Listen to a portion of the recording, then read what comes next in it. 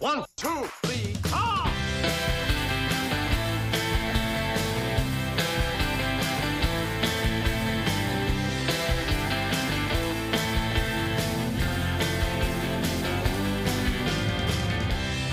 I'm ranking those Beatles songs forever. This is my podcast, Song 118. Ranking those Beatles songs forever. Doing a John Lennon intro. That's all I could think of. Oh. It's mind games. Boo. But I feel like the whole thing is you're not supposed to do, like... But I didn't do a Beatles one today. It's not a Beatles one. It's a loophole. I don't know. I feel like I gave you some better options. We gotta flesh them out. Whatever. You gave me good ones, but like they're like involved. Okay. They were involved intros. Okay, fine. It's not my best, but I'm sorry. I'm not always at my best. I'm sorry. It's fine. It's fine. I do I do the best I could today. Sorry. Welcome, everybody. Jeez Louise. Look, I have never once phoned it in on this show, and you know it. Look, we're almost at episode 100. This is episode 99. Editor's note, it's actually episode 98. I'm just a dummy. Do the best you can today, please. Okay, that's fair.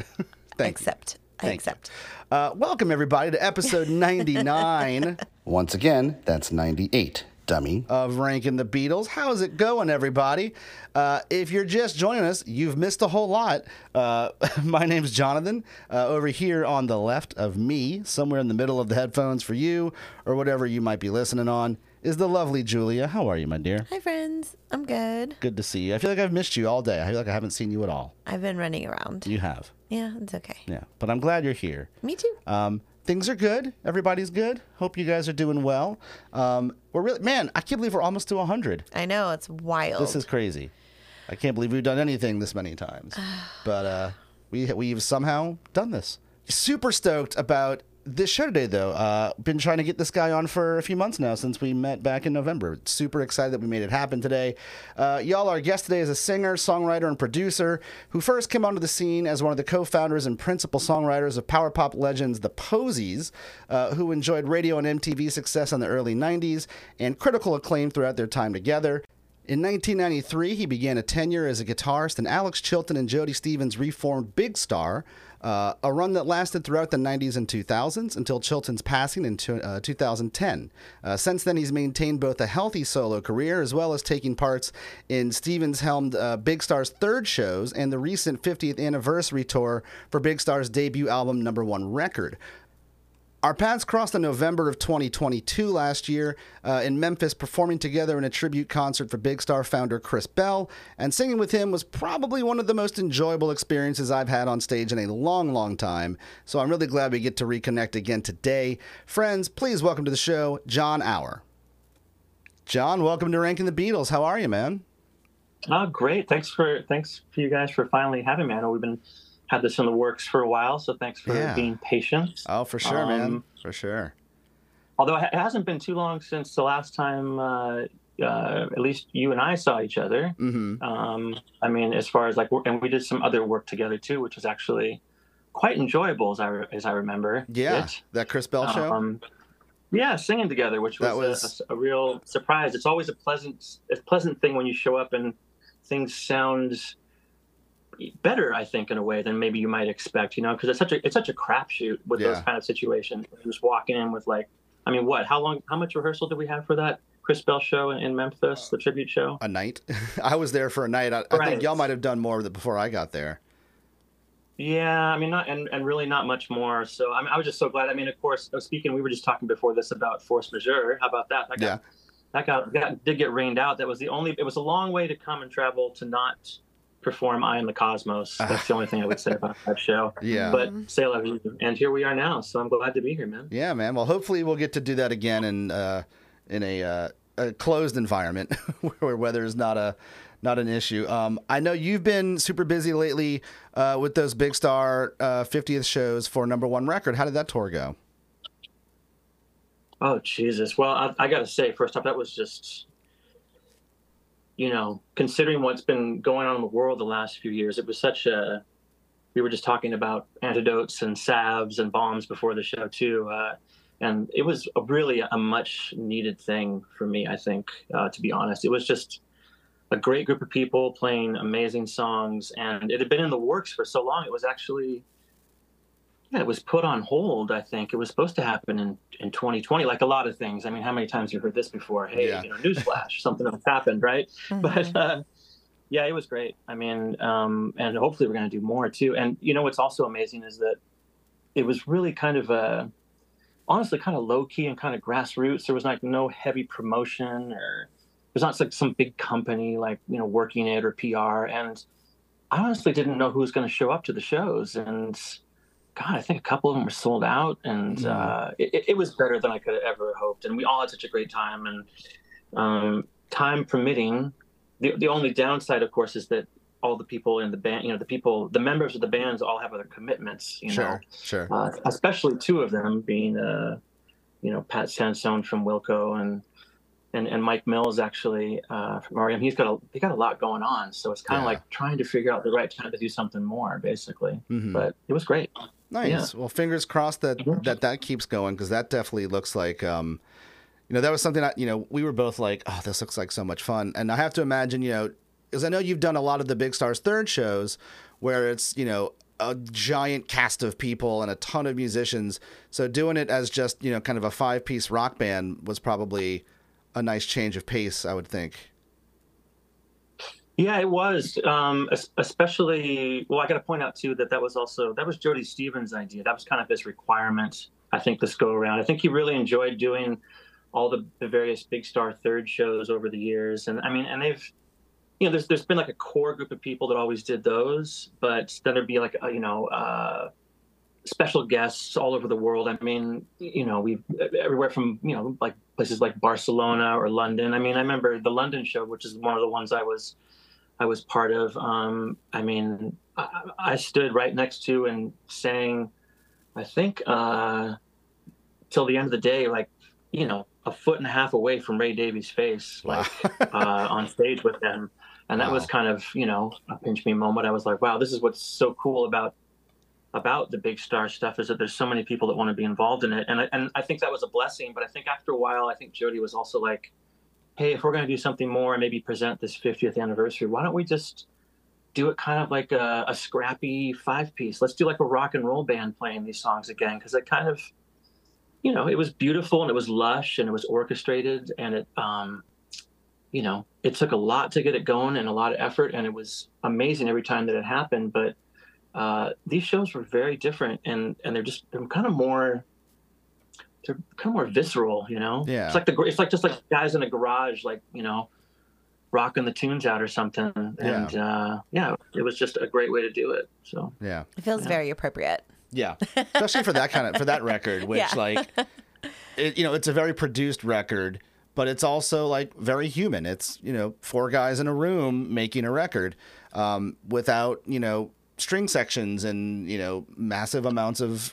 Well, I mean, yeah, there are a ton of overdubs, but you know what I'm getting at, though. It's just it's a much more live record. But it was made in such a, I don't want to say haphazard. That's the wrong word, but it was made in such an, it was made on nights, like after school, basically. Yeah. It was made on after school and on weekends, basically, when the studio was available. over the course of however long it was, and they did it so fast, and I don't think they were too precious about anything. And I don't want to call it, the Big Star Third shows aren't precious, but they were more like, it was more like a recital kind of vibe. Yeah. It's like something you'd want to sit down and listen to, where what we did this last time around was just, it had a bit of trash to it, and I like that. Yeah.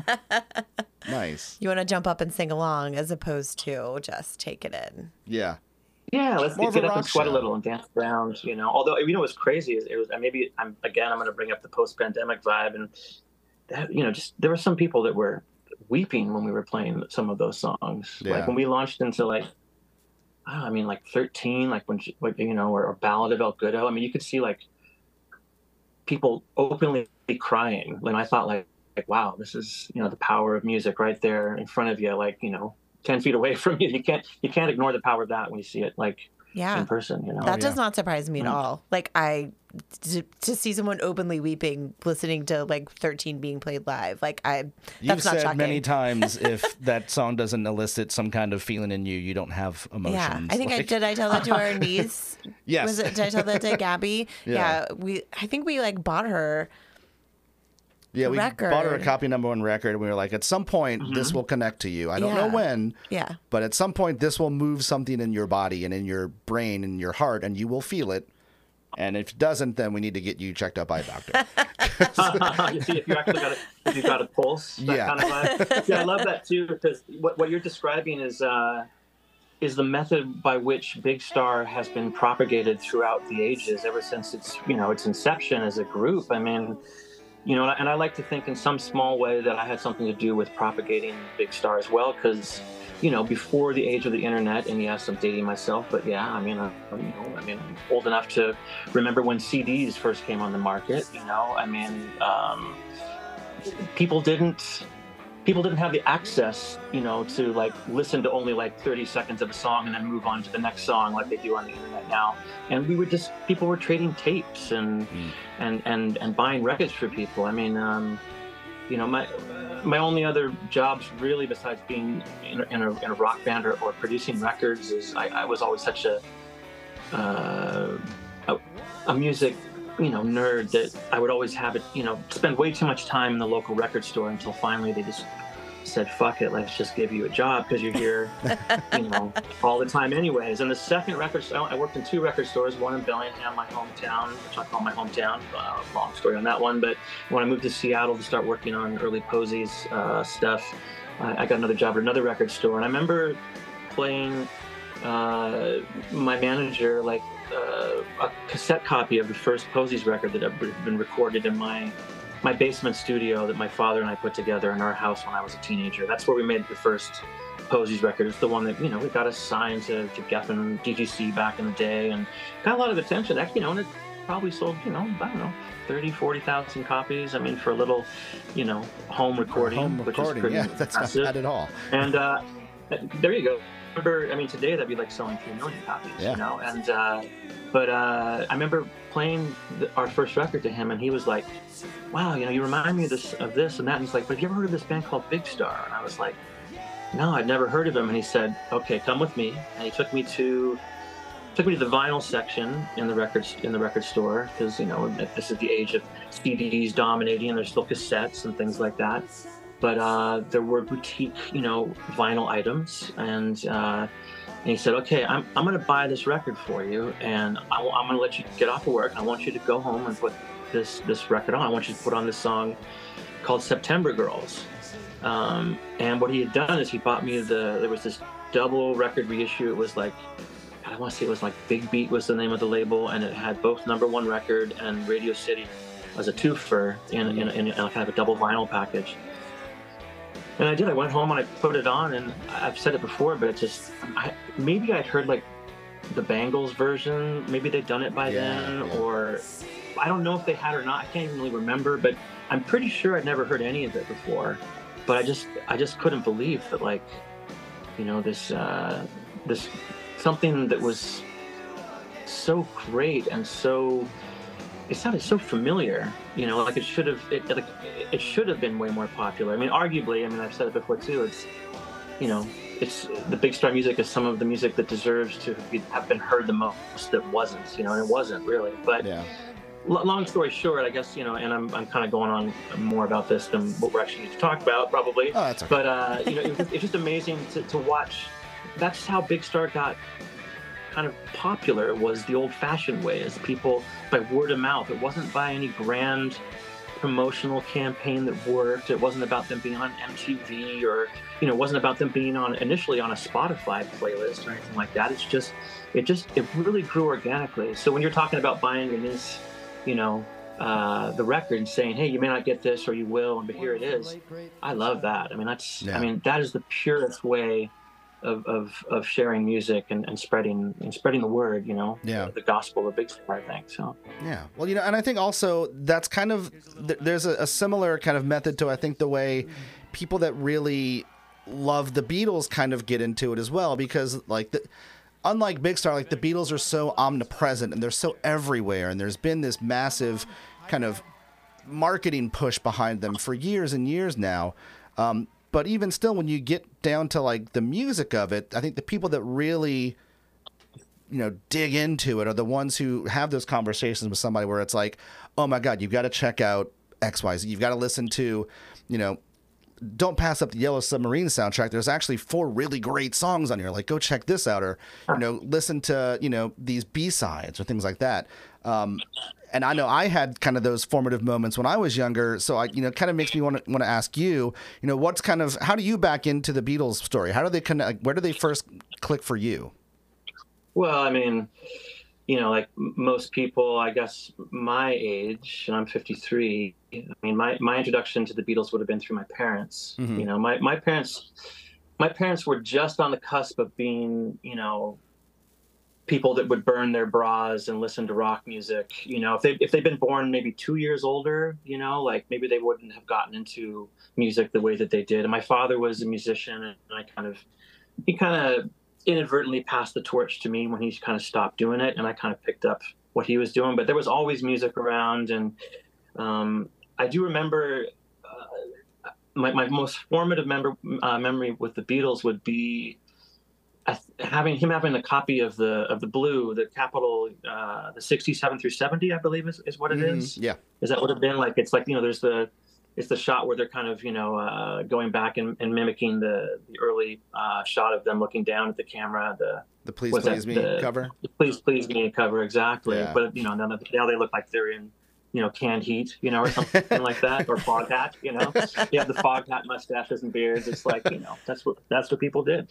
But I can remember, it's funny because I think he might have had the Red Collection too. What's it called? The Capitol Years? Is that what it is? It's like 62 to 66 and then 67 to 70. I think it's just, I don't know that it has a title beyond those year demarcations. Right. So yeah.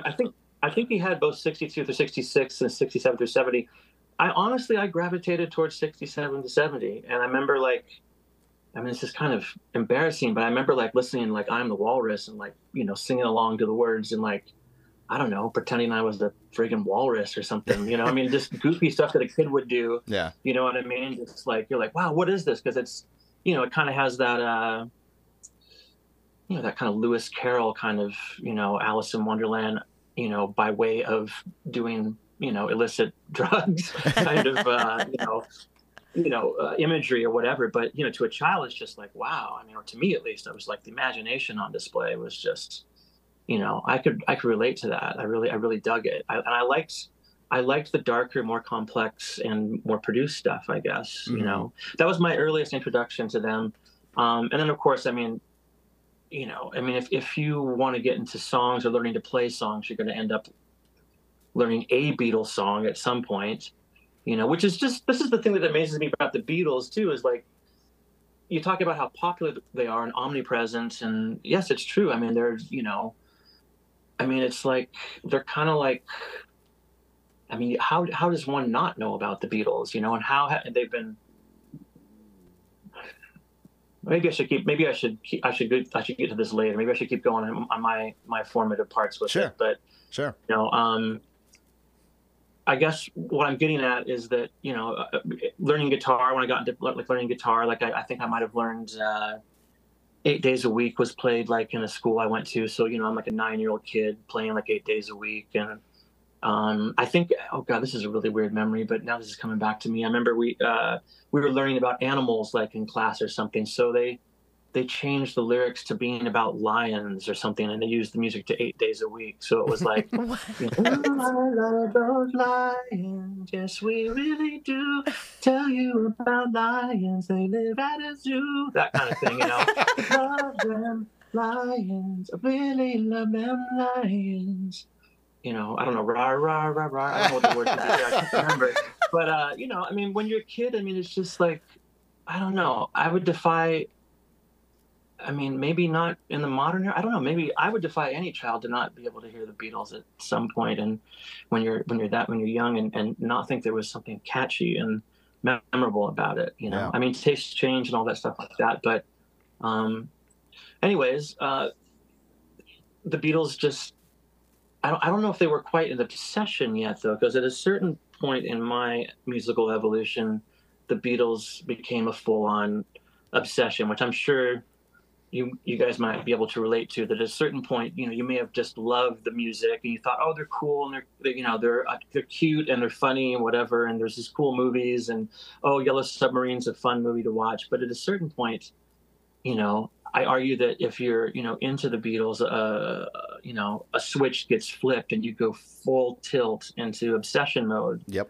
Not everybody, but I mean, a lot of people, Not me. and there you go. Well, I'm glad to hear that not everybody, not everybody geeks out on it in the same way too, but, for me, I definitely, I drank the Kool-Aid at one point and drank a lot of it. And, that had to do with wanting to make music and, I guess studying music. And, at first it's not like I'm trying to dissect a song. I'm just enjoying the song. I'm just reacting to it or responding to it, emotionally and viscerally. But at a certain point, when you start to look at the parts behind that make up the sum, it's like they, were a great starting point. Because I don't know how they managed to and I'm going to argue, it said, what was it? Just say, was it 62 through, what was it? 66? 62 to 66. Yeah. And then okay. 67, And then 70. 67, 70. I'm going to argue that, by the time they got to 1970, they'd already pretty much recorded most. Like they put out Let It Be, I think was put out after Abbey Road. Yeah. But right? but that compilation encompasses Let It Be. Like that's sure, but it had also been like a lot of they've recorded a lot of that before. It's like, I guess what I'm trying to get at is it seems like really they had like, you could say it's like 8 years, but I'm going to say to me it seems almost more like 6 years. Yeah. 6 or 7, 6 years of them just like growing at such an exponential rate that it's just unfathomable when you really look at it at any point in history. It's like still today it doesn't make sense that you could go from Please Please Me to Strawberry Fields, in the short time span that they did. It's just, and have lives, I guess, and right.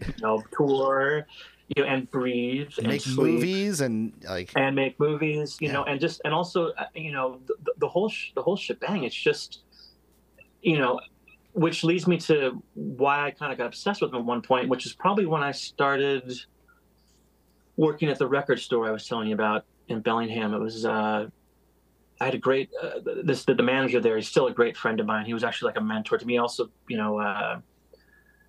turned me on to Odyssey and Oracle by the Zombies for the first, these kind of things. He showed me a lot of great music, and he was also a Beatles fanatic as well. But something that occurred when I started working there at this store it was right when CDs were starting to appear on the market, and some of the first CDs to arrive in our stores were they started reissuing the Beatles on CDs. So it was kind of like they were kind of like dealing it out, like a deal or two, like 2 or 3 at a time. I can't remember if it was 2 at a time or 3, but and I was like, yeah, this is pretty cool. They got 3 Beatles for sale. I was like, yeah, there's some great songs, and then like I dug Hard Day's Night, and then like Help arrived, and I was like, oh, and then I gotta check out this movie. I'd never really seen Help before.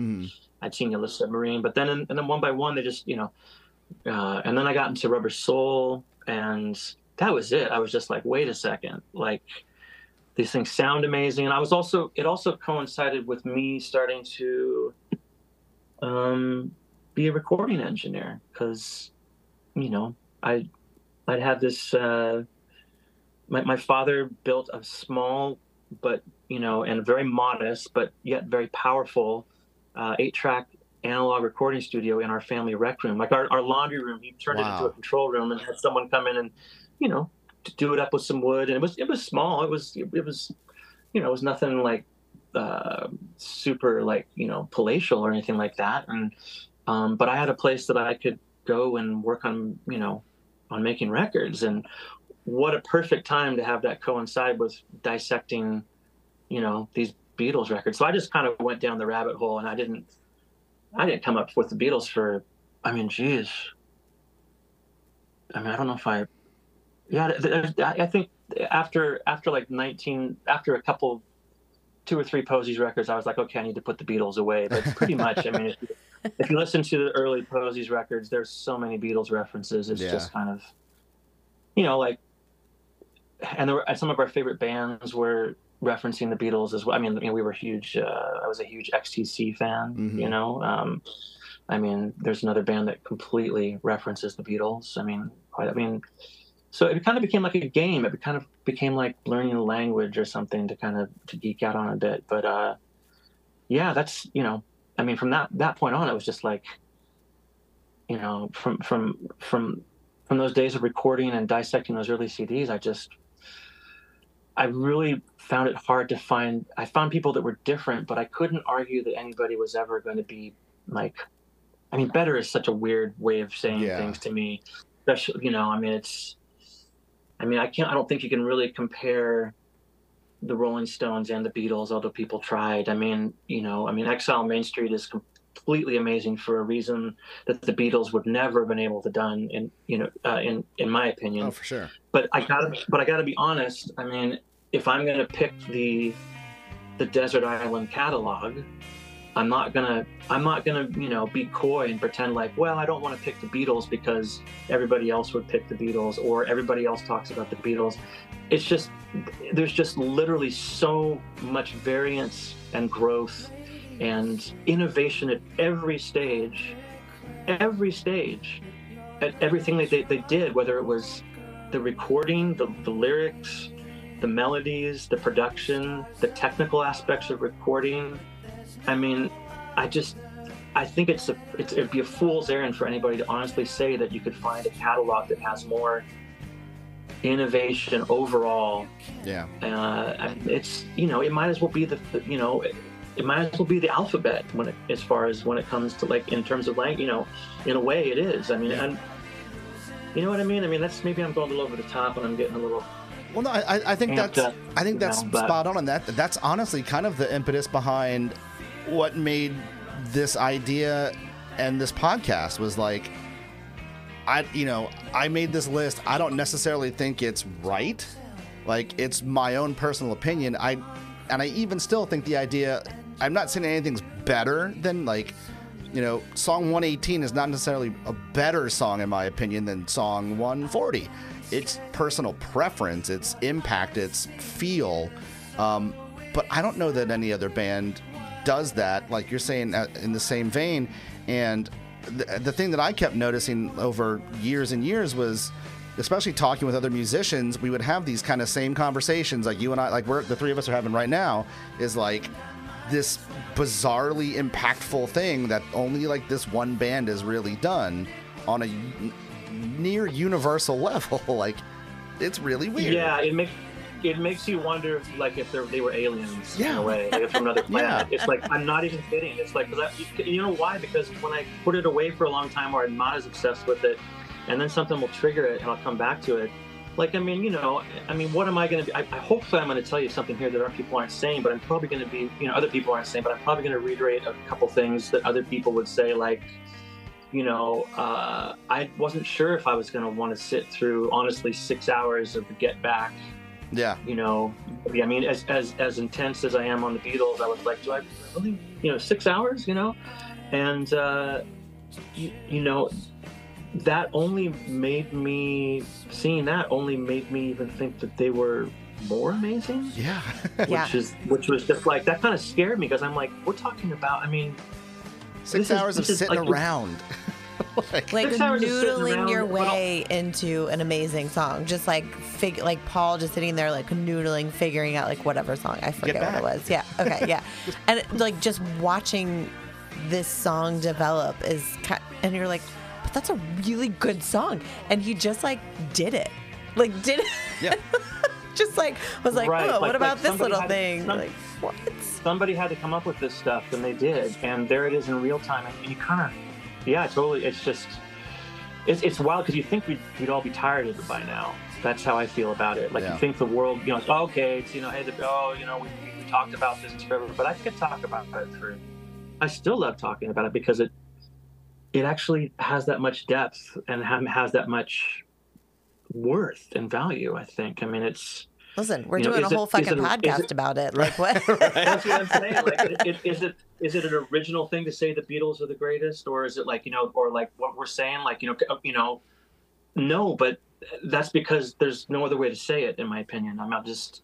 Yeah. I think if I'm gonna pick one, one group, I'd say. I mean, I'll be honest. If I was gonna pick a singer-songwriter, I probably would pick Joni Mitchell. Would be like that's like another left field thing for me. But sure, like in terms of like someone who's at the top of their game, lyrically, compositionally, singing. Like I don't think anybody can really touch her in terms of like vocals, male or female, to be honest. In terms of like, and just like people say like Bob. I mean, she has her lyrics had as much poetry, if not more, than Bob Dylan's, in my opinion. Sure. So, but that's that's a solo artist. But as a group, and there's another thing. Here we go to the next layer of the onion, the glass onion. Sorry. But it's what a group. I mean, it's not just like. When I see the questions we're going to be getting into eventually, like, where we're talking about, well, who's your favorite? And all, I'm like, holy, how do you, I mean, yeah, you might lean one direction, but it's like, I mean, if you pull one of them out of the group, like it's a different band. I mean, really, I mean, you could say, okay, yes, you could say, Paul McCartney and John Lennon being together, that's, probably like the core of it. Okay, you could say that. I think that's fair. But then like, can you imagine Revolver without Taxman? Yeah. I mean, can you imagine Abbey Road without Something? I mean, can you imagine and it's like, can you imagine like anybody else but Ringo Starr playing drums? I mean, I know Paul played drums on some things and some others, but I'm talking overall. Right, but like think of like the Beatles with Ginger Baker on drums. Like, no, I don't. That does not Keith appeal Moon. to It's me. like I can't. It's like can't imagine the Who without Keith Moon. I can't imagine the Beatles without Ringo Starr. It's like it's like there's not a weak link in that fucking chain. You know what I'm saying? It's just like, and then it's not just like they had like one or two standout cuts. It's like, how do you pick? They fit so well together all the time. Yeah. Yeah. It's funny. I was thinking this last night. I was driving home, and I put on the Beatles Sirius channel in my car because I'm a nerd. And there was a live version of Taxman. You can attest to that, right? There was a live version of Taxman on from the co-headline tour that he did with Eric Clapton in, I guess, the late '80s. Or maybe it's not. It wasn't Taxman. It was a different song. I forget.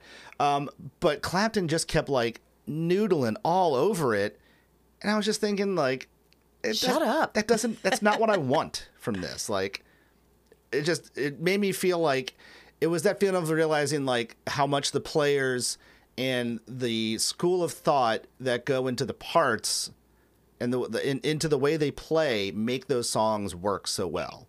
When absolutely, and that kind of made me think about Paul and George with the Hey Jude argument of George wanting to do like kind of response licks to every vocal and Paul not wanting that, and them kind of butting heads about that, and that being a sticking point for them. And I think Paul was right in that case, but I do too. It's one of those things where it's just like those little changes can make things totally different and kind of almost turn me off sometimes to those songs. Yeah, no, I agree with you. I mean, there's so everything they almost everything they put out, everything seemed to be, there weren't any seeds or chaff. It was like all essential. Like all the parts were honed down to like, if something was missing. I mean, and even just things that are deceptively simple too. Like, what's the oh God, is it "And I Love Her"? Is it the guitar? Dun dun ding ding, dun dun ding ding.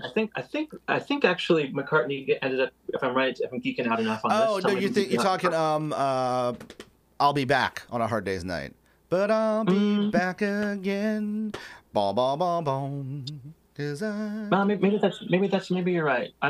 There was something in maybe it was McCartney gave some credit to like Harrison for coming up with something that he wouldn't have thought of, basically. Oh, then that's "And I Love Her," yeah. And it's just like it was right, and it was just like that was such a it's so deceptively simple, yet it is so memorable. Mm-hmm. It's just like memorable. It's just like, everything is memorable. There's so little that isn't memorable, which, I mean, I was looking over the list so far, and I got to say, man, it's a hard task because, I start looking at your list and it pisses me off sometimes because I'm like, come on, dude. I'm like, you're going to put all this down. And I'm like, but then as you start going up the list, you're like, well, it's like, when you look at the whole catalog, the choices that you have to make, you know what I'm saying? It's like, that being said, we can get into that at some point if you want to, we can duke that back and forth. But it's just like, it really is like, when you're putting like the first two cuts in Sgt. Pepper's like halfway, up the list, that like you've got a lot of good songs to contend with. You know what I'm saying? For sure. Insane. Or, I mean, I'm a big fan of like, I love like Rubber Soul is where the Beatles really just take off for me. Mm-hmm. Not that there aren't great songs on everything else. And I mean, Help is amazing. There's so much amazing stuff. And, I Love You Can't Do That off of Hard Day's Night. And I mean, I'm a loser. I mean, but Rubber Soul is where it really isn't it. Nowhere Man's on Rubber Soul, isn't it? Mm-hmm. Right. I mean, that's like that record. So you got the Word. The Word is criminally low on your list, I think, was so far hot to say. But then as soon as I did that, I started looking at your list. I was like, well, what are you going to do? It's just like, there's just too much good stuff to choose from. There's too much good stuff. It really is. That's right. Their blessing and their curse. It's a bad problem or a good problem to have. Yeah. Yeah. Man. Anyways. Well, let's turn our focus to the song this week. Friends, coming in at number 118 is She Said, She Said.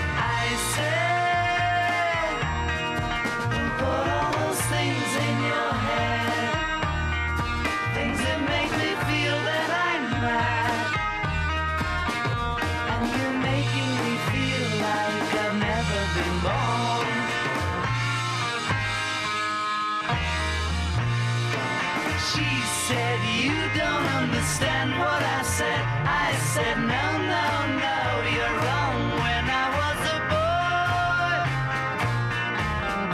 everything was right. In March of 1965, John and George became the first of the Beatles to try LSD. It wasn't necessarily an intended experiment, as they were famously dosed by a dentist they were having dinner with who spiked their teeth.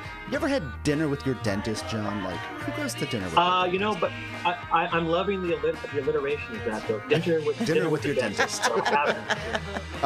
In the Beatles anthology, George says that the change of perception he and John experienced after this had been such that they could no longer relate to the other two Beatles in the aftermath. Quote, not just on the one level, we couldn't relate to them on any level because acid had changed us so much. Now, this became a sticking point, as while the band were certainly no strangers to drugs, by this point, they'd been smoking copious amounts of weed and had come through the Hamburg years with a healthy appetite for pills and speed. But with both Paul and Ringo not having yet had the acid experience, it became something John and George would rib them about occasionally. So on the Beatles' U.S. summer tour in 1965, the band took a weeks-long break at a rented house in Beverly Hills. They regularly hosted parties while staying there, and on the night of August 24th, they were with a group including guests Roger McGuinn and David Crosby of the Byrds and actor Peter Fonda. On this night, somebody supplied acid for the party, and the idea of maintaining band unity came up among the Beatles. Ringo agreed to partake this time, but Paul abstained again, refusing to take it, though he would eventually try it for the first time in December of '65. As the party wore on, though, seemingly all the guests were tripping together.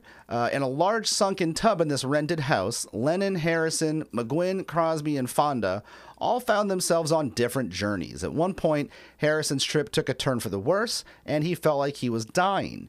Peter Fonda felt he had some experience with this. When he was 11, he'd accidentally shot himself in the abdomen and nearly died, at one point flatlining on the operating table. In an effort to try and console George, he kept telling him, "I know what it's like to be dead." Jon recalled in an interview that he went even as far as showing them the scar from his bullet wound. He kept repeating this, and that happened to me last week, by the way.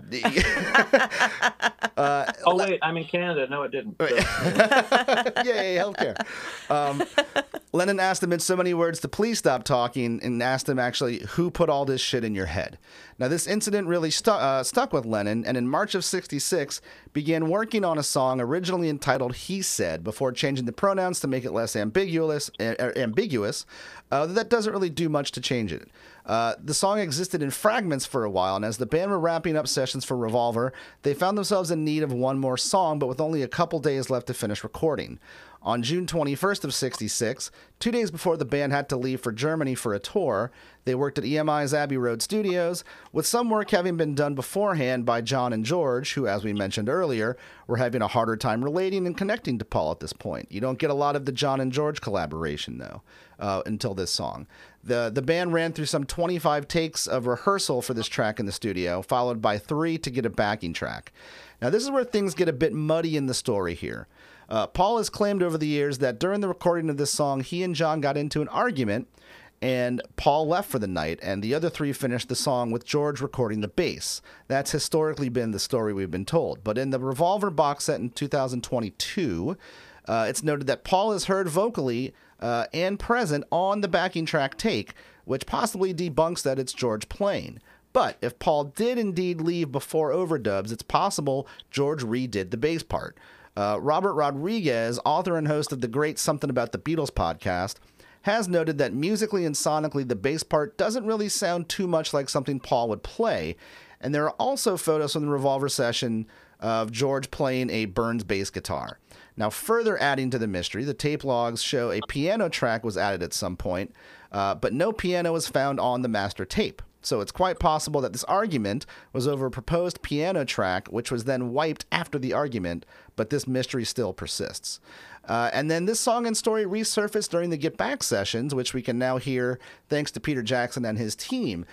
During the microphone and the flower pot discussion that Jon and Paul have about how they've treated George, Jon discusses his feelings about how Paul sometimes directs Jon's songs to places that he doesn't really like, and with it becoming an issue to where he would have to bring George in to try and pull it back closer to Jon's vision, to which Jon replies, like she said, and Jon agrees.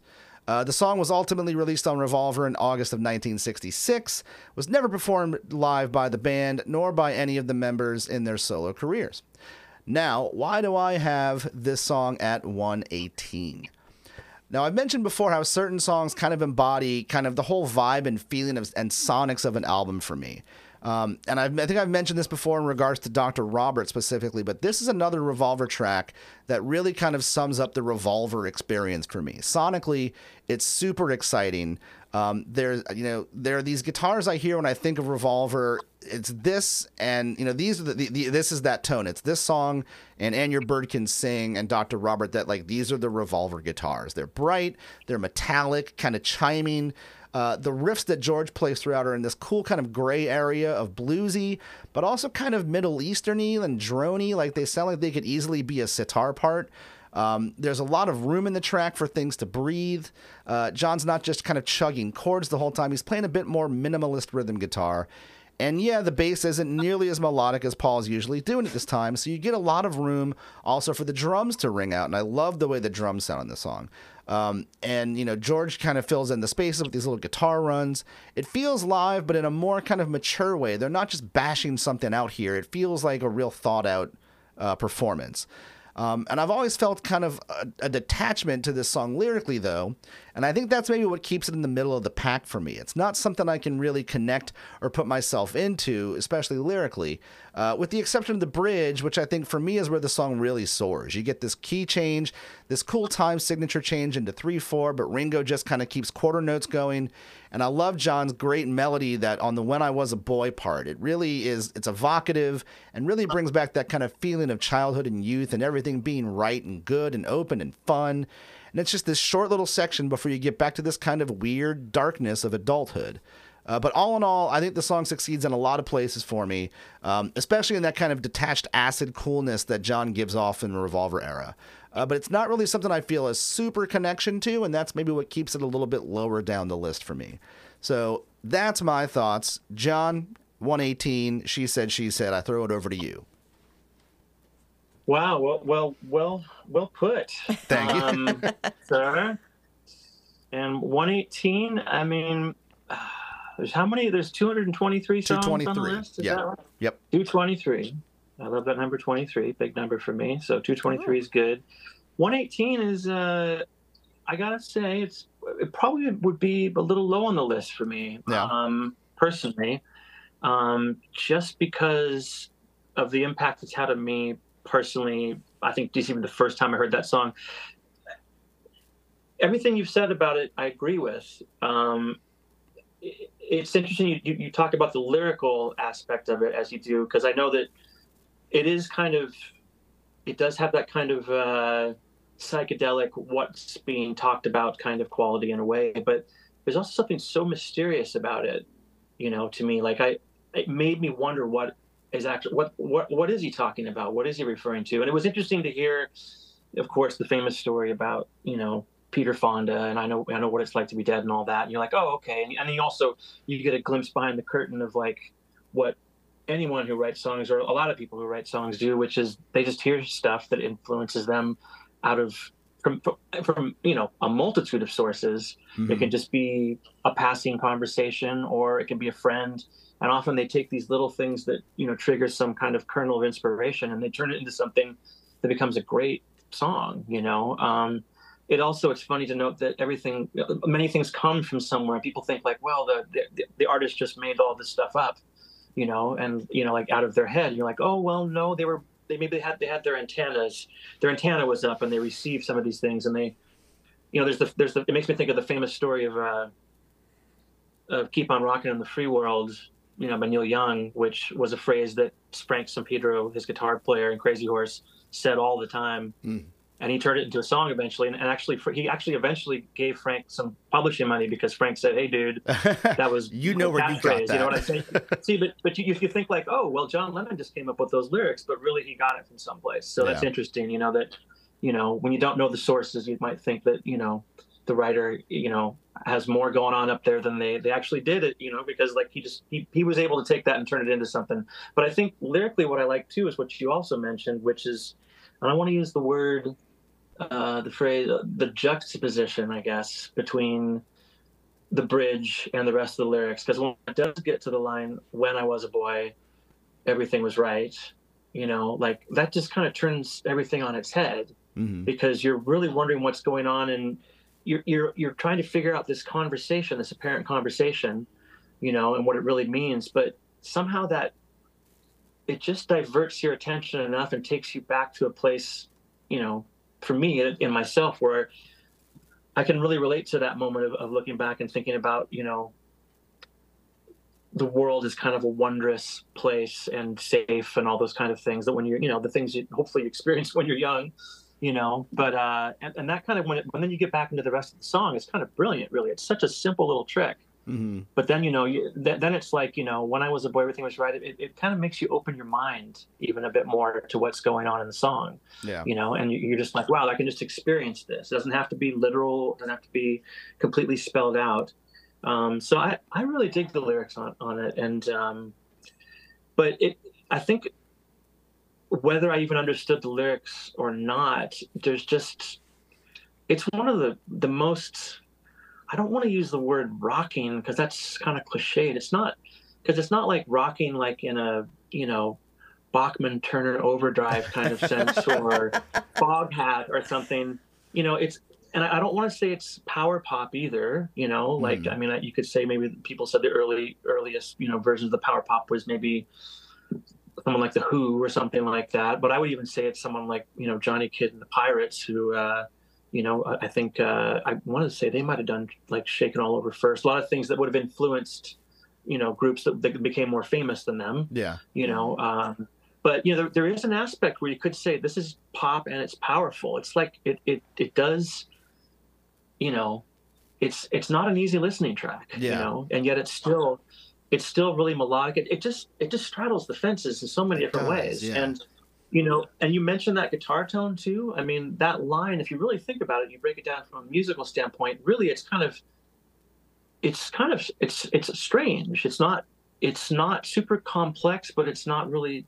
It's kind of deceptive in its simplicity, because really it's echoing the part of the melody. If you really break it down, well, hold on a sec. Oh, hello. Let me just grab this guitar right here. No big deal. Right. It's just like. Mm-hmm. It's just kind of restructuring that a little bit, but just adding just like a little jump and a hook in there that makes it, I don't know. It's just such, again, somebody who's into Jaco Pastorius, or, a fan of Primus, or no offense to anyone who's a fan of Primus, I'm just saying, like, I love prog rock too. I do. I'm not going to lie and say that I don't. But what I'm saying is, like, there could be people who would snub their noses at it and say, like, well, that's a really simple, George Harrison is playing really simple parts. He wasn't, but it's actually kind of innovative in a very subtle way. It's just like, I never heard anything quite like that before. And it's a template in a way. And then the tone too, like, to geek out on that, just, wow. I don't know is it, I think it's either Casino, like, to nerd out on the gear for a second. It's either Casino through Voxes, or is there an SG? It's one of the coolest guitar lead tones, and they've got a few of them on the records, Taxman being another one, I think, on that same record. Yeah. But, like, wow, when I think of, like, cool, biting, melodic lead line, I think of that. Yeah. It's fantastic. And then, to top that off, it is odd to think, I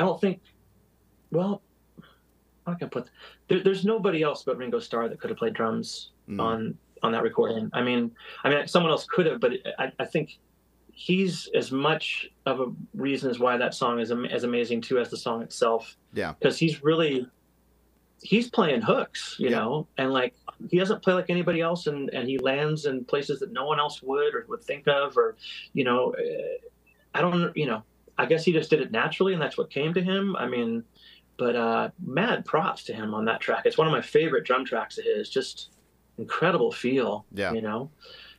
Again, heavy, but also light at the, like, nimble. It's like a nimble but heavy kind of part. And what else I got on this? Oh, well, the vocals. Like you mentioned, the whole thing. I can't remember whether I'd forgotten about the whole controversy about whether Paul was on the track or not. But it's weird when I heard about that actually recently with the recent Giles Martin remix of the record, which I thought was pretty amazing. Yeah. And they were talking about, well, maybe Paul isn't on this, and I thought, okay, well, I'll listen to it, and I was like, wow, that really could be George Harrison singing those high harmonies. If you listen to it on headphones, you're like, there's something about it that it almost sounds like it could be George trying to sound like Paul. Yeah. In a weird kind of way, But I don't know. You tell me. Is Paul on the track? I don't think vocally he's.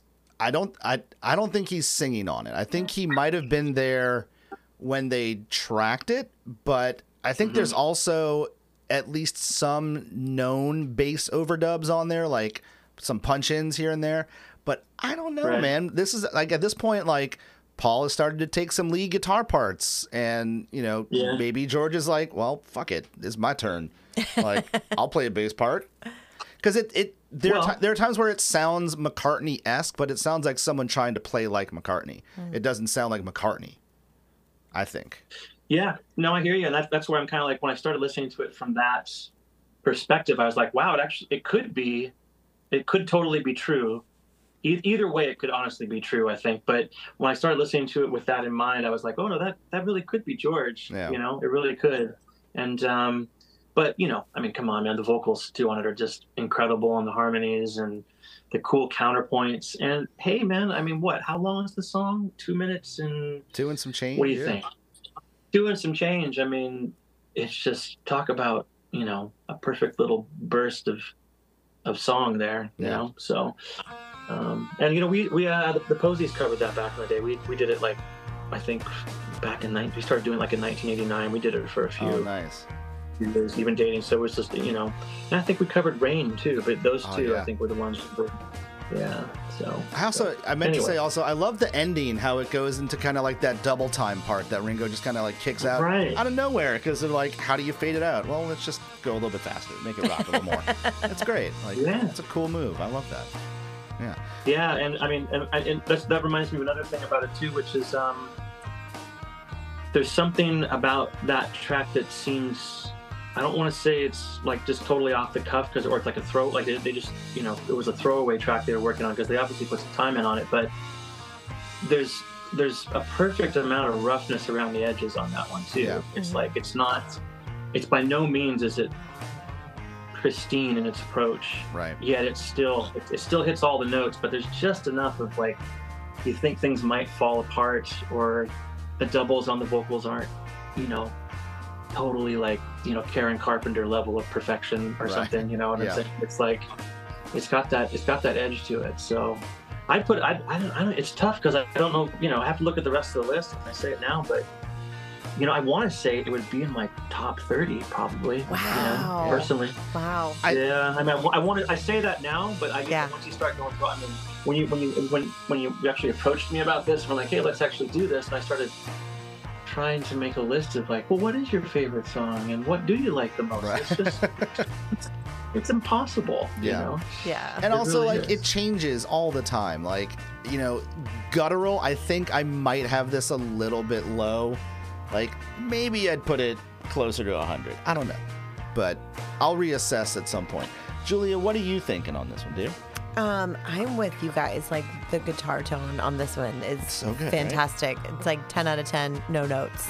Just like nailed it. It's like weird. Yeah. Like you said, like almost like sitar-esque. Like it's sort of, something about it is like sort of fuzzy. Like it, have you ever, this is like such a weird reference, but do you know those, like the singing bowls, like the crystal singing bowls where you like roll sort of like a, do you know what I'm talking about? Why, there's one in the next room, actually, that belongs to my partner. So you know how it sort of like reverberates in your ears, like that it sort resonates. of... Yeah. Like I'm not a musician. I don't know these terms, but like, like it sort of touches that, like it's going in that direction of just like sort of like fuzzy, like just like tickles your ear in a way. And it's like so good. I love it. It's very good. It's the reason I got an Epiphone Casino was these three songs. Oh. Like this record, like the tone of that record was like everything to me. Yeah. That's cute. So I mean, that's really where the record, where the guitar tones, I mean, really come into their own. I think that's another attraction to it for me, being, you know, I mean, a guitar player. I mean, I did drums first and got into vocal, but and I sang in choir, but guitar was something I really tripped out on, and just the tone of that. You're right. It's like, that's Revolver. It's just, I mean, all the way. I mean, you know, not to digress into other things, but I mean, like, Taxman, I mean, the guitar solo on that, I mean, that's killer. That's Paul. Yeah. Right. But it's just like, the tone is just incredible. It's all about the tones on that, for sure. And, you know, one last thing, you're talking about the tone of that guitar on that part. I guess it's the echoes in that song. Like, I was talking about how that intro riff is actually kind of copying part of the melody, but it's also like, and it's making me feel like I've never been born. I'm not even in tune. That was really shitty. But, you know what I'm saying? It's just like, that's another aspect about it. And then they do the rounds, like at the end of the shoot, you know, where they just kind of, it becomes like a psychedelic fuzzy nursery rhyme or something, almost, you know? It does that kind of like swirling thing where it just kind of, the trip just kind of overtakes you a little bit, you know? Yeah. And you can get lost in it. Oh, yeah. Yeah, the whole song is like, it's very like dreamy and winding, like all the sort of like little bit more psychedelic parts. I really like that, like, and you guys touch on this as well, but like the tempo change, it is at the bridge, where he starts with "When I Was a Boy." Don't make me sing. Nailed it. Nobody wants to hear me sing. But it's like, because you're sort of in like this like dream space of like the cool guitar tone, and you know the vocals and everything is like very cool, and then it just stops, and it's just like this like a little more sort of like rigid part, which is funny because in your description, Jonathan, you were saying how it sort of like feels like childhood and like a little more like loose as a counterpoint to like the darkness of the other part. But I kind of feel the opposite about it. Like, Interesting. I feel like sometimes when people in the world, not me, ever do drugs, sometimes you'll have this moment where you're like, everything is great and wonderful, and I'm just like having this great time, and then you're like, oh fuck, why is my heart beating so fast? Am I dying? And then someone kind of like, basically what happened is like someone kind of talks you down, and then you go back into your little happy dream space. Like that's what it kind of feels like a little bit for me, like that little bit more, what was the word I used? Rigid part, like the boy part. Sure. Feels like that, like, oh shit moment. And then it's like, oh no, we're good. Well, it's interesting because it does kind of start to swirl. Like lyrically, it has that kind of maybe more reassuring thing. But then you're right. The music, it's kind of like, what time are they in? Like, what's the time? What's going on here? It has this weird kind of like waltz, marchy kind of. Yeah. It was actually very hard to remember how to do it when you're doing it live and playing that song. Yeah. It's like you got to think about it because it's actually quite tricky. Again, deceptively simple, which just seems to be their forte in a lot of ways. But then when it comes back right in on, I said, you know what you know, and it just hits it, and you drop right back into that riff, which actually is kind of reassuring because it's like something to hold on to. That's kind of just like driving at that point, I think, for me too. And if I could say one more thing too, is that it rocks in a way that only they could have done. Like it's not blues based rock. It's not like punk rock. It's not, you know what I mean? It's like, it's just them. It's like they somehow, it's not like, you could say like, well, you know, the Yardbirds and Cream and Led Zeppelin, they all came from like this blues steep tradition, you know, and there's things that could be interchangeable in there, but no one else could have played that kind of rock and roll the way they did it. It's just the Beatles doing rock and roll. It's not like them doing a version of rock and roll. They kind of created a new little template, basically. Yeah. You know? 100%. Yeah. Yeah. It's almost like they created like the template of like what Oasis does, like, or did. It's not Beatles by numbers, no, you're right. I mean, but like it's like that weird line of like vaguely psychedelic, you know, melody is king, hooks everywhere. But yeah, it's not like Zeppelin kind of blues based stuff. It's not your little Richard rock type thing. It's like its own little weird little psychedelic British thing. I don't know. Yeah, totally. Yeah. You know? It's like they took small enough pieces of everything they loved and threw them together so that it was like completely unidentifiable. Yeah, no, that's great. Yeah. And it was like it's not close enough to sound like anything else but themselves. But if you listen really hard, you'll have a second of something. You're like, ooh, that's a little bit like yeah. Right? Well, you know, I kind of feel like that raises a good point because it's funny, you know, with everybody has such access to references now, and everything is, you know, you've got bands that are trying to sound like bands that sounded like, you know, like fifth generation versions of Led Zeppelin, you know, God, what's the band? Come on. I mean, you know, Greta Van I'm not Fleet. really, I'm not, I don't like to shit talk about bands, but Greta Van Fleet, like I'm like, you know, I'm sure they're great guys and everything. I'm just like, wow, that is just straight up. Like, you know, it's like 0 degrees of like separation from the influence and what you're doing. That seems to me past the point of homage, right? You know, just a polite way of putting it. Sorry, Greta Van Fleet. You probably think I'm a jerk for saying that if you even. But in this, some ways, it's kind of cool to be like, you know what? I wish there was a new Led Zeppelin album. I'll make it. Well, like that's kind of a great thing. This is my point, though, is that then I kind of relaxed on that a little bit, though, because I realized, well, you know what? I mean, you can clearly trace back what Led Zeppelin stole. Oh yeah, their songs from. I mean, and to be honest, the Beatles as well. Mm-hmm. You know, it is. It's surprising, like when you like. There's what's the riff for "I Feel Fine"? I forget the. I just found that one. Really. Yeah, that's. It's, I forget. Yeah, I remember talking about that with someone recently too. But yeah, that's another like, blues tune. Or like, you know, Lady Madonna, like it's like, you know, what's the fat stuff? Ding, ding, ding, ding. Yep. It's like or there's an English piano kind of boogie woogie piano guy. I was like, holy shit! Like I can totally hear what McCartney just totally took that rhythm and see. Just it just you don't have we didn't have as much access to those things as you know. So I can kind of see how it's valid, you know, and that, people sound like other people, because everybody gets, even the Beatles took stuff from other people. That said, whatever they did take, they managed to, whether you like Quentin Tarantino or not, and the guy is like taken so much from, just lifted things from other films, basically. But, I do enjoy his movies, and I do think he puts things together. It's how he puts things together and takes what he did. He doesn't just do a copy of it. He adds something and adds his own twists. And I think the Beatles do that too. Not everybody does that. So, and honestly, the Beatles did it a lot less than a lot of other people do. Don't get me wrong. I'm not saying like they ripped off tons of people, but they did have their influences. Come Together, the Chuck Berry tune, that's the same riff, My Sweet Lord is, George, he's so fine. It is the same progression, Yep. Anyways, we digress. Yeah. Yeah. So at 118 out of 223, thinking too high, too low in the ballpark? Well, John says it's definitely too low. You're saying too low. You're thinking this is top 30 for you.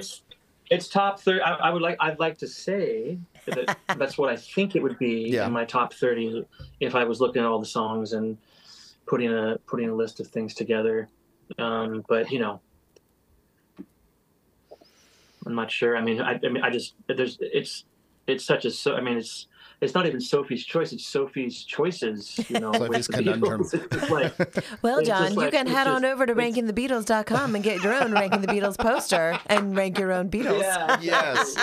It's just like, if you love the Beatles, there's no way. I figured that in terms of like having favorites, really what happens is I just start obsessing over different songs at different points in history. I loved It's All Too Much off of the Yellow Submarine soundtrack for a while. I just thought, wow, this is the coolest George Harrison song. Or, how can you not get into Glass Onion at some point and think it's just incredible? Oh, yeah. Maybe this will lead you into your next series of questions, which is, picking favorites, or what do you think of this or that? Mm-hmm. But I've got some things to say on that. Okay. Julia, what are you thinking? Ballpark? Doing good? Too high, too low? Man, I don't know. I feel like you said you would probably move it up a little bit higher. I think I might move it up a little bit. Yeah. I think it's maybe a little low. Yeah, I think just like the very cool guitar tone. And I didn't come into this being like, man, what a jam. But I figured this wasn't one you were familiar with. I know it. I've definitely heard it. But it's not like one of their bigger, like super famous ones, I feel like. Sure.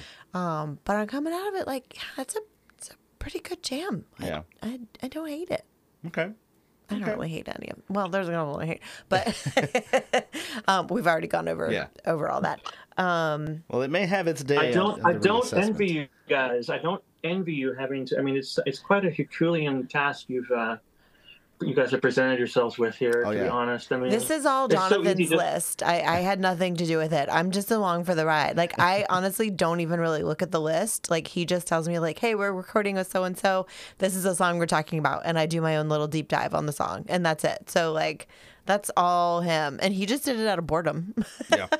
Well, it's fun to do things like this. It's just, of all the things you could pick to try to do. Yeah, I could see how it could be, like the ultimate crossword puzzle in a way for your brain. Oh yeah. At least it's a subject you love, but also, it's just so. I don't envy trying to actually complete the list. I have a funny feeling your list will continue to change and evolve, and maybe it's like. Will you ever get to that point in your life where you're like, I finally have got the perfect, order of the list. Right. That's it. To be like when you're like 92 or something like that, Yeah. I've got it. I think at number one should be, and then that's it, The castle. Well, I completed the list in my initial kind of sit through for it. I did the list, and that's the list that the whole process is based off of. And as we've gone through, I've made notes where it's like, oh, I definitely have this wrong. Like, this is too low, this is too high. And I've had my mind changed over the course of an episode where it's like, I went into Octopus's Garden, thinking, whatever number it's ranked at. And when we were done, I was like, man, I blew it. This song is deep. Oh my God. Like, this is top 100 at least. So there will be the great re-ranking at some point. The great re-ranking. Where I'll reassess. So it could be re-ranking the Beatles. That'll be the next podcast. So. I don't think Julia will do another round of this. You can call Sean Nelson. He'll do it with you. Oh, I know Sean from Seattle. Yeah, yep, makes sense. For a long time. Well, before we wrap up for the night, as I was telling you earlier, we do like to do some rapid fire questions. They're almost never rapid, but I almost never set the house on fire. You've never said that. Well, wait a second. Right. So, rapid fire questions. So, your favorite Beatles song, and it can be Desert Island all time, or it can just be today. Whatever works for you. It's a tough question. God, I mean, the first three that came to my mind today, like, my brain went immediately to trying to be out of left field. Like, I want to say something different, and so Savoy Truffle, like, was the first song that popped into my head as just like kind of a really odd but interesting rocking cut. And then it made me realize, that honestly, I mean, it's probably not my favorite, but that there's a couple other songs on the record that's from the White Album that, I mean, Dear Prudence, definitely. Yeah, great one. Mm-hmm. And then Blackbird, I have to say off of that too. Yeah. I mean, look, you're never going to get one song from me ever because it's, as I was saying earlier, I don't really have favorites. I just, start obsessing over different songs. But, as Savoy Truffle was the left field pick, Dear Prudence and Blackbird both have like a serious emotional resonance for me because Blackbird actually, a friend of mine and I, we played it. What do you do when you're a senior in high school and you get together? It's a commencement kind of at the end of the year. Yeah. Like, everybody, like, they all talk about what a, great year, your career in high school has been, and now you're going off into the real world and all this stuff. Well, I learned, that's when I learned how to play Blackbird, and he sang it, and we did for our high school, we played Blackbird was like the song that kind of, ended, the commencement and allowed everybody to go off into, into the world, the big bad world or whatever. And, so it kind of has there's some, and it's just, I mean, a beautiful song. Yeah. And then, Dear Prudence, I don't know, I can't think of arguably a better second track on any record. Yeah. Like to go from Back in the USSR, which I love as well, but that song has, I don't know, that's got some, it's again, deceptively simple, but it's got kind of this mantra-like quality to it. And it just, it seems like the song keeps going even after it's faded out, and it's still resonating in me, if that makes any sense. That's the way I can put it. I just get on that wavelength, and I just want to keep going on it forever. For sure. So, like the Crystal Singing Bowls, just keeps going, keeps resonating. That's right. In fact, that one has been going since March of 2021, I think. It's still, I love those things, ringing. Man. They're so cool. Yeah. Like we have some. Well, we have some at the studio. I work at a yoga studio, and we have some, and I'm like, I want someone to teach me how to do it, just so I can do it for myself and just like be in it. Nice. Oh, absolutely, 100%. And I thought, is there like a ringing in my ears? But really, it's just this thing's been ringing for the last year and a half. So house, basically. I love it. It's like gentle feedback, and I love it. Nice. Do you have a least favorite Beatles song? Well, this kind of raises a point on your list. I think I don't want to. I have a hard time. I'm not doing this as a diss to Ringo, because I'm like huge fan of Ringo Starr, but don't pass me by sometimes. Like, I like it. Yeah. But as far as like it actually getting into like my psyche and into the depths of my soul, I mean, that's probably. I enjoy it, but I don't think it's one of the greatest songs. Let's put it that way. Sure. But if I had to pick one, and this is funny, it's not because I don't think it's a cool concept, but I don't really listen to Revolution Number 9 a lot. Yeah. Like, and it's not that I don't enjoy it, and not that I don't get what it's about. Sure. But it's just, as far as like do I put it on all the time? Like when I want to, you know, put up a song and you know, relate to it, I guess. And it's more of a, you know, it's not the kind of song you'd sing around a campfire with people and like having it. I guess unless maybe, you know, it was like if you're like, you know, at Stockhausen's house and you had like a campfire, like, hey, let's do some campfire songs, and, you know, or John Cage's house, and you wouldn't play anything at all, it'd just be silence around the campfire. Right. But that was great, man. So, you know, thanks. I worked on that one a long time, but it's just, you know, I mean, if it comes down to what I actually listen to, that's probably one of the least. Not because it isn't, you know, it's an important song for what it does, but do I want to put it on all the time? Honestly, no. Yeah. Dig it. So, do you have a favorite Beatles album, a go-to album? Wow. Well, you know, I got it down to 3, and then I picked a 4th. And you're like the whole damn catalog. Like, you know, I said the Beatles really gets going for me with Rubber Soul. Yeah. Like really where it starts speaking my language, even though there are amazing songs on early records and stuff, but just the production, something about it. So Revolver is an obvious one. And then I gotta say that I really enjoy what became Magical Mystery Tour, which is amazing because really it's a collection of songs that weren't on records. Yeah. Mm-hmm. And it's like that's another thing that's amazing about the Beatles is they could make, you know, some of their best songs were never on an actual album, you know, a proper record, you could say. So, but there's something about the Magical Mystery Tour record as it stood with what that collection of songs was that I mean, my God, you know, it's just There's an amazing collection. Big heavy hitters on that record. Big heavy hitters. So I listened to that a ones. lot. And then the White Album, just for the sheer, it's a twofer for one thing. You get 2 for the price of 1. Just for the sheer scope on the White Album. So I was trying to figure out if I had to pick one of those, you know, and I wanted to say the White Album, but then I was like, I don't know, it's down to those 3. You know? Yeah. It's a good 3 to have, though. Good 3 to have. Yeah. We have a friend, Micah McKee, who has a great song called Who's Your Favorite Beatle? So who is your favorite Beatle? The one you connect to the most? Is there one? Has it changed for you? I feel like mine has changed over the years. Yeah. George Martin. Well played.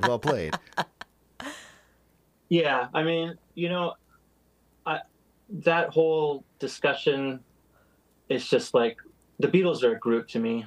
You know, if I'm honest at this point, and you know, I'm tired of the whole like, you know, pick one or the other, like, you know, who did this better, did that better. I mean, my God, you know, like.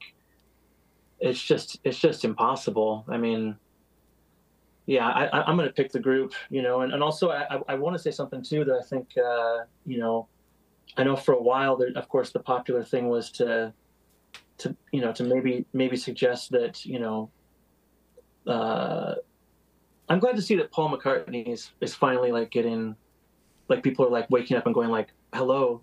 I mean, he's unbelievable. He's you know a what genius. I'm saying? Yeah. Yeah. He's a genius. Like it's just like don't ever you know, anybody trying to do that John Paul, you know, thing is just they just don't get it at all. Yeah. In my book, you know, and when you really look back at his body of work too, like, and you know, and just because, you know, it wasn't as angry or wasn't as spiteful sometimes, or maybe people thought it was, you know, I don't know. I mean, people were more into the aggressive public persona and of Lennon, I think has something to do with it, you know, and just that he was out there and he was funny and those kind of things. But my God, I mean, anybody just watch Get Back and you can see McCartney is like, the dude is a force. He's next level. Yeah.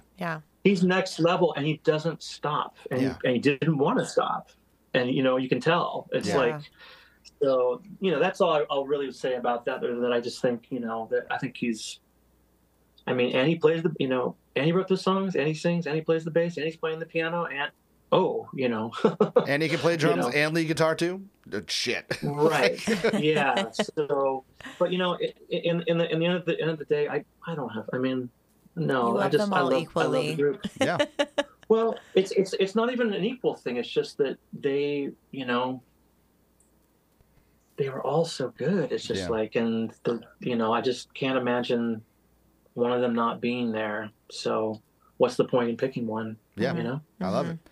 Your favorite Beatles-centric memory, and it can be, we've had people in the past who've met Paul or Ringo, or they've talked about, singing a song with their aunt when they were a kid, or, it could be anything Beatle related. Well, I've got kind of a good one, because I got kind of 0 degrees of separation, in a kind of a cool way, which is that I wrote a song when I was like, I don't know, I was probably 17 when I demoed it, they made a little 4-track cassette demo of it. And it was this song called Golden Blunders, which was obviously in the throes of my Beatles obsession. And, of course, it's a play on Golden Slumbers. In fact, before we did this, I pulled out the demo, which maybe I'll send it to you if you haven't heard it. You can hear please. It. But it's, I'm playing all the instruments on it. And the chorus line, I actually used the lyrics, "You're going to carry that weight a long time, boy." I put the boy at the end. So and I was like, oh my God, I totally was even copying the lyrics. So eventually I changed that line to "You're going to watch what you say for a long time, boy." And I put a girl in there too, to kind of, not have it be such an exercise in plagiarism, basically. But, it's just something that I did at the time. And, we put it out on the Posies' first major label record. It was one of the first singles that came out on a record called Dear 23. And lo and behold, eventually it ended up in the hands of Ringo Starr, and he covered it for a record of his. Yeah. I think it was on Time Takes Time. Yeah.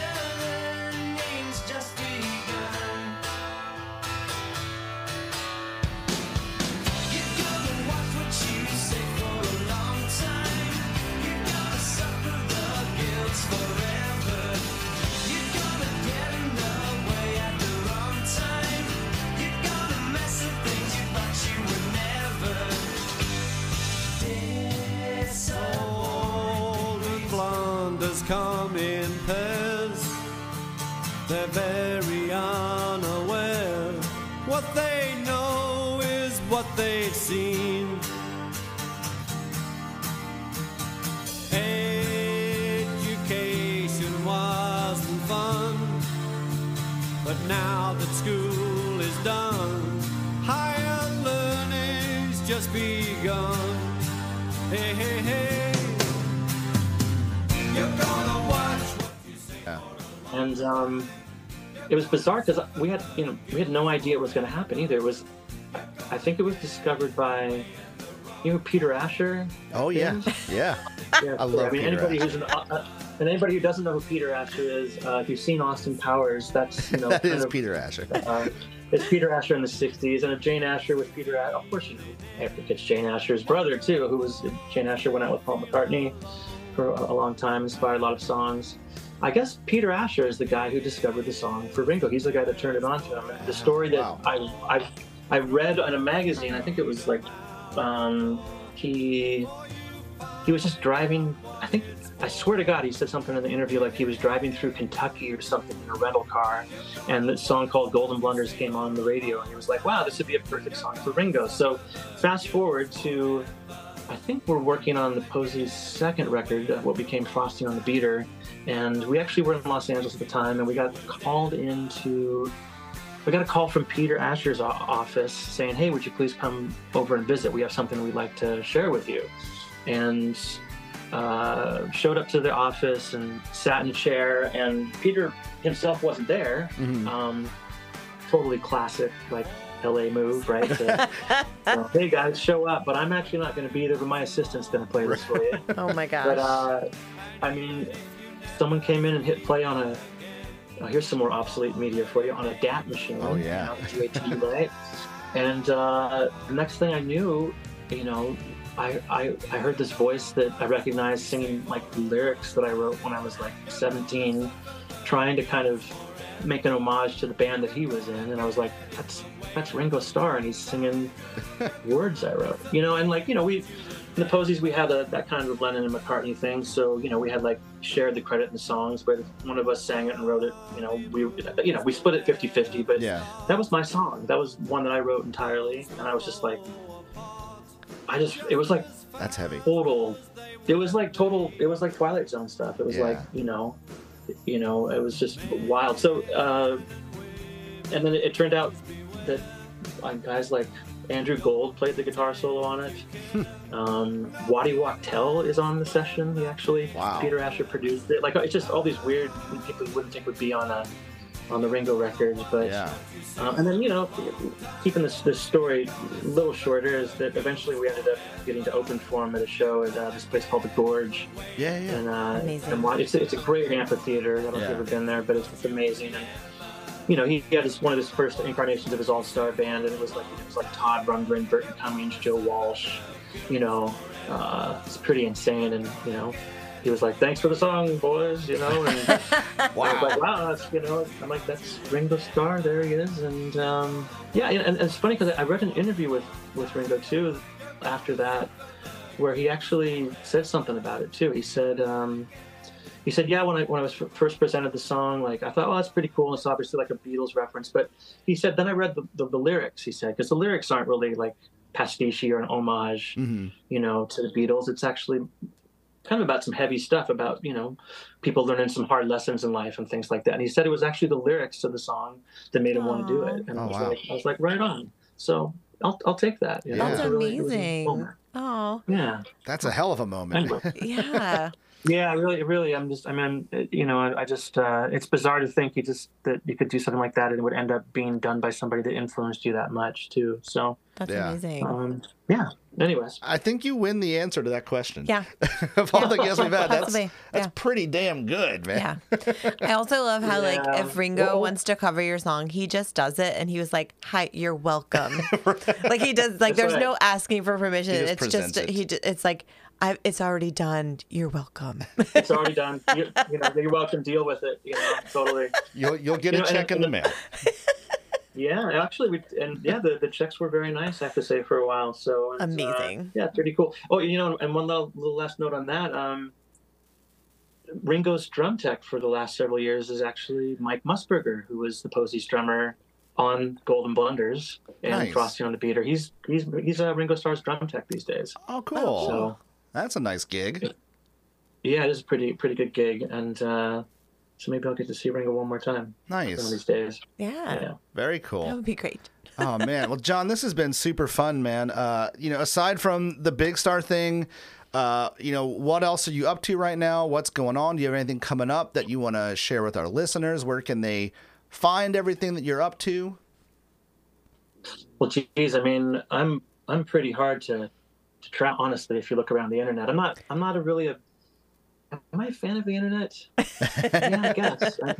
But social media is a double-edged social media is a different me, thing. I guess, It really is. But I'm working on another solo record, and that's kind of my focus at this point. Plus, I do a lot of production. Yeah. Which is great. Especially considering where I've been for the last couple of years. It's kind of made the pandemic doable. You know what I mean? So, and I did start. When I did the Big Star shows, I did my first couple solo shows, and I did the one in Memphis at the Shell. Yeah, you guys were there. But also, great. It's nice that since I've been back out with the Big Star stuff, that people are like, hey, come out and do some shows of your own. So I had one around the Big Star tour that I did. I'm going to start doing more of those, hopefully, as well. Nice. So, excellent. Keep your eyes peeled. I would say if you're looking social media-wise, Instagram and Twitter. Oh, my Facebook legitimately got hacked a year and a half ago. I'm not even kidding. I can't. I have a friend who worked at Facebook, and it's gone. I mean, I can't. Someone used my credit card to buy stuff through my Facebook account. I don't know how that worked out, but that's how serious it was. So Instagram and Twitter, that's probably enough anyways. Yeah. So very cool. Man, well, Jon, this has been super fun, man. Thank you so much for taking time to do this with us. And we've got 117 more of these to do. So if you want to come back, math. Right? Well, I've got the sheet in front of me. Oh. If you want to come back and do another one, we'd love to have you back, man. This has been a great time. Yeah, I feel like in a way this was just kind of like a warm up for something down the line. Yeah, for sure. Yeah. Excellent, man. Cool. Well, thanks so much, man. We'll let you go for the night, but we'll talk to you soon, okay? All right. Thank you so much, you guys. Thanks. Jon Auer, everybody. Man, that was a good time. A good time. I really enjoyed that. That was great. It was cool. I knew him obviously from his work with the Posies and Big Star and stuff like that. And we spent, 36 hours in each other's company in November. But really a cool guy, and was glad we connected at that show and that weekend. And I'm glad we got to do this again. This was really fun. I feel like we've traveled very similar paths in our lives in terms of especially when he was like, I started out as a drummer. And then I got into guitar, and I was like, yep, same here. Now, my dad didn't build me a recording studio. That would have been cool. I wish he had. Yeah. That would have been cool. That's all right. That's okay. That's fine. But yeah, good times, y'all. Jon Auer, check out all of his stuff. He's got music on all your social media or all your streaming platforms. What am I talking about? Got music on all your streaming platforms, records and CDs for sale. Go check it out. Do yourselves a favor. And if you haven't listened to Big Star, also do yourself a favor and go listen to Big Star. Yeah. He plays on the 2005 record that they made called In Space, which criminally underrated. I would say check that out. He actually has some really gorgeous songs on that. They made a video for it, for the song Lady Sweet, which is one of his. Nice. They're not in it per se, because I feel like Alex Chilton was like, we're not going to be in a video, guys. That's not what we do. Yeah. But well worth checking out. Excellent. Yeah. But friends, what do y'all think about She Said, She Said at number 118? Are we too high? Are we too low? Or, just like Baby Bear's porridge, my dear, are we... Just right. Just right. That's right. Let us know what you think. If you're following us on the social medias, let us know in the comments. If you're looking for us on social media, you can find us on Facebook at Ranking the Beatles. You can find us on Instagram at Ranking the Beatles. Or you can find us on Twitter at Ranking Beatles. Let us know what you think. If we're too high, if we're too low, if we're insane. A little bit of column A, column B, or column C. Also, make sure you check out rankingthebeatles.com for all things Ranking the Beatles. As Julia mentioned so casually during that show, you can get yourself a Ranking the Beatles poster and rank your own Beatles. Very smooth. Yeah, I like the way you did that. Yeah. Or grab you a t-shirt or any of the swag we have up there. That's all we got this week, gang. Episode 99. The next one is 100. Party time. Super stoked about that. But y'all, thanks. This has been a lot of fun. We'll see you on the next one. Until then, I'm Jonathan. And I'm Julia. This is Ranking the Beatles. Adios. Bye, y'all.